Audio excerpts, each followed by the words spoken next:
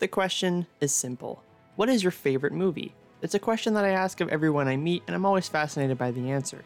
It says so much about the person, and oftentimes their answer says a lot about what they value, their interests, and who they are as a person. Each episode, I'll be sitting down and talking to someone about their favorite movie and what makes it so special. This is the Cinematic Gold Podcast. Hello everyone, welcome back to the Cinematic Gold Podcast. I am your host, Cole Keaty, and I've got a great episode for you all today, as the guest host in this episode is me. I unfortunately was unable to have a guest for this episode, and as sad as I am about that, I did have a movie in mind that I wanted to talk about. Now, there are a lot of films that I could cover, but I wanted to do one that came out recently and that has a lot of depth and character to it, and one that I could talk about for a while. And so the movie that I'll be talking about today is Knives Out, released in 2019. So when I first saw Knives Out, I knew that it was going to be something unique. So it's been a long time since we've seen an original murder mystery film, and given the current age of sequels, reboots, and adaptations of novels, when I saw that Knives Out was an original screenplay, I got pretty excited. The world of murder mysteries has been pretty stagnant over the last half-century. Apart from the brilliant works of Agatha Christie and subsequent movie adaptations, the murder mystery genre has been demoted to the world of detective shows and one-off, half-baked television specials. Being an avid fan of the murder mystery genre, I was excited for this movie from the moment I saw the trailer. So Knives Out perhaps stands as the beginning of a new era, proving to movie studios that we want more well-written murder mystery films. Surprisingly, this isn't the first time we've seen the murder mystery genre be forgotten. Back in the early 20th century, many writers spoke about the bland, overused tropes that made murder mystery novels famous, and condemned them from being original writing. As B. Murphy wrote, although the question of whether mystery and detective novels could achieve the same level of craftsmanship and literary significance as the serious novel was long ago laid to rest, mystery writers themselves kept digging it up again. This historical event illustrates that history tends to repeat itself, and indeed has done so with the release of Knives Out. However, the so-called hiatus from the genre has not been without its growth and evolution. Not only does the movie have engaging characters and a well-written plotline, it has well-incorporated real-world issues of class and race discrimination. And with the aid of its visual imagery and literary design, the film's messages come across in a well-written way and does so in a nuanced, natural manner. So the story of Knives Out takes place in modern-day Massachusetts in 2019, so the themes that it addresses are ones that audiences can relate to and gives us character viewpoints that we can relate to in one way or another. The first set of characters we meet are the Thrombys, who are your typical wealthy white American family. Although not all of them are perfectly abled, as seen by Walt, who walks with a cane, each of them strongly embody the privileged upper class. They all dress in clean, high-fashion clothing, all have expensive smartphones, and drive shiny new cars.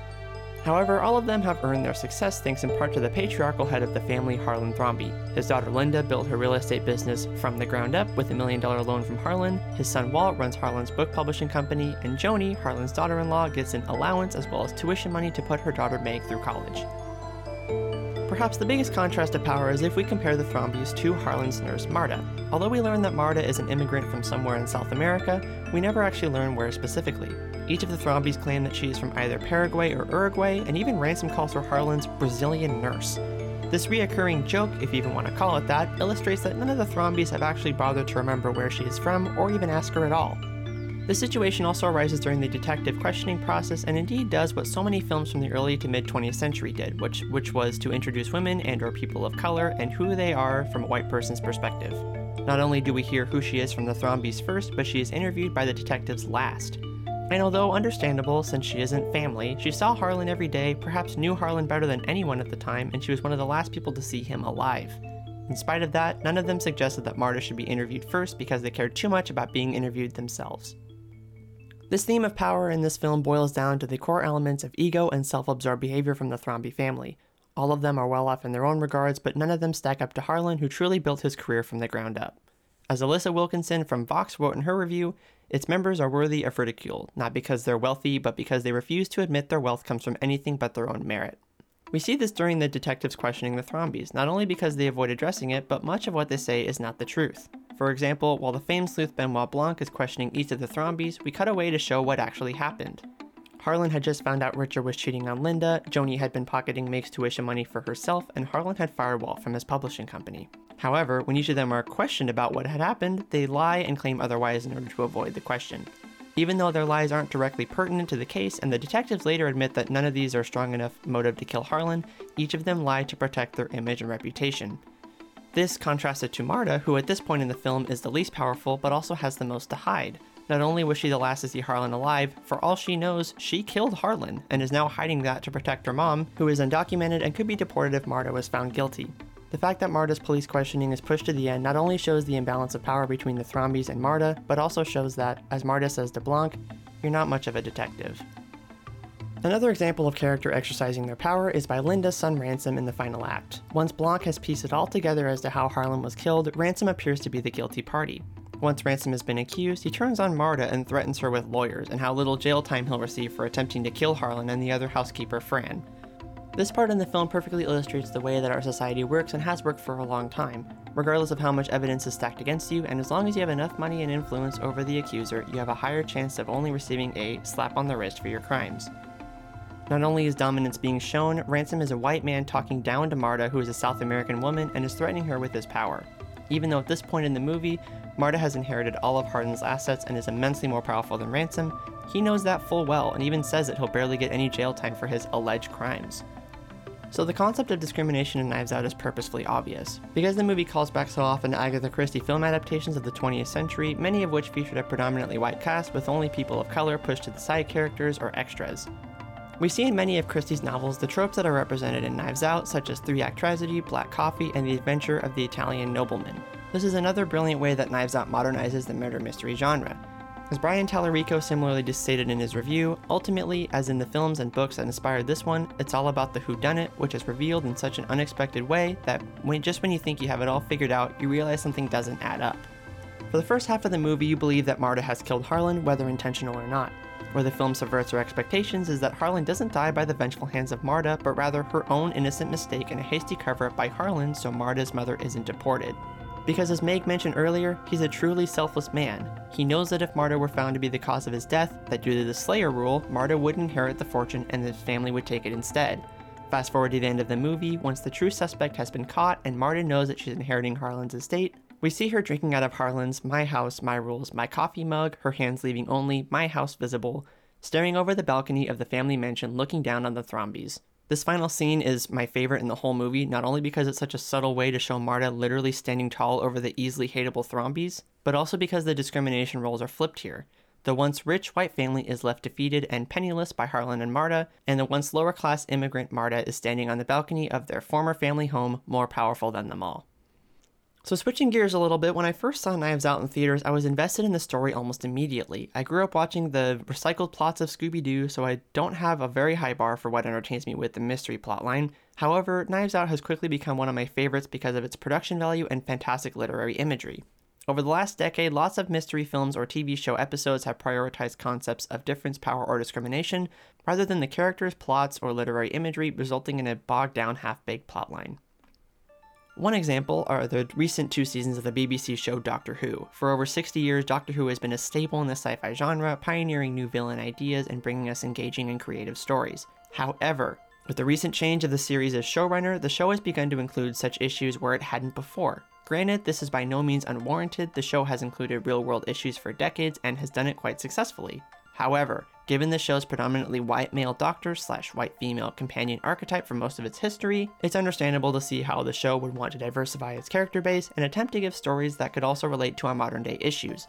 Unfortunately, in its efforts, however, the show's episodes have become dull and propagandistic and are full of weak villains and shallow, unrelatable characters. However, seeing that the writers and showrunners are actively thinking about these issues and want to bring them to Doctor Who is encouraging. But if we are to look at the way that Knives Out has been able to incorporate elements of discrimination and power into the characters and the plotline, there has to be a level of nuance brought to its execution and better incorporation of those concepts. So another thing I wanted to bring up is the director of this film, Rian Johnson. As some of you may know, he directed the controversial Star Wars film, The Last Jedi. A lot of people really hated that movie, many of whom blame Rian Johnson for that very reason. As for me, yes, I did blame him for a while, but after seeing Knives Out, I could tell straight away that the Star Wars films, specifically his, were not in his control, nor were they in the hands of just one person. The new Star Wars trilogy suffered from perhaps the most inconsistent writing and story arc of any movie trilogy in history. And I think it comes down to the simple fact that not only were the films not directed by one person, but I really don't think the story was even written out beforehand. So in the context of Knives Out, as soon as I saw this movie, all of my, let's say hatred for lack of a better word, went away immediately. I could tell that this was all his work, not something that he had been hired to carry out. The story was fun, engaging, with twists at every turn. You could tell that Rian Johnson likes to experiment with film genres and subvert audience expectations. That's what he's good at. The reason why it didn't work in the case of Star Wars is simple. He didn't direct the following movie. Instead, it was given back to J.J. Abrams, who directed Episode 7, The Force Awakens, and this was, to say the least, a massive mistake, since Abrams then attempted to retcon and add an entire second movie worth of information into the last one, so his planned narrative stayed the same. If Disney had just written out the trilogy's main storyline, this wouldn't have been a problem. So, the point I'm trying to make here is not to blame Rian Johnson for the mistakes of Disney executives. He was brought into the wrong film at the wrong time and did his best. So, whenever I meet people who think Rian Johnson is a bad director, I always show them Knives Out, and more often than not, they change their mind. So, to conclude, Knives Out marks the dawn of a new era for murder mysteries. Not only did the film reintroduce or renew our love for the genre, but it did so at a time where many movies and TV shows were unable to achieve the same level of cultural and historical insight. Brian Tallarico, who I mentioned earlier, also stated something in his review saying, "It's not just a wildly fun mystery to unravel, but a scathing bit of social commentary about where America is in 2019. The relevant concepts of race and class, paired with how it changes those concepts in new ways, is what makes the film so uniquely insightful. Seeing the movie and the story that it tells is what I believe makes it so successful.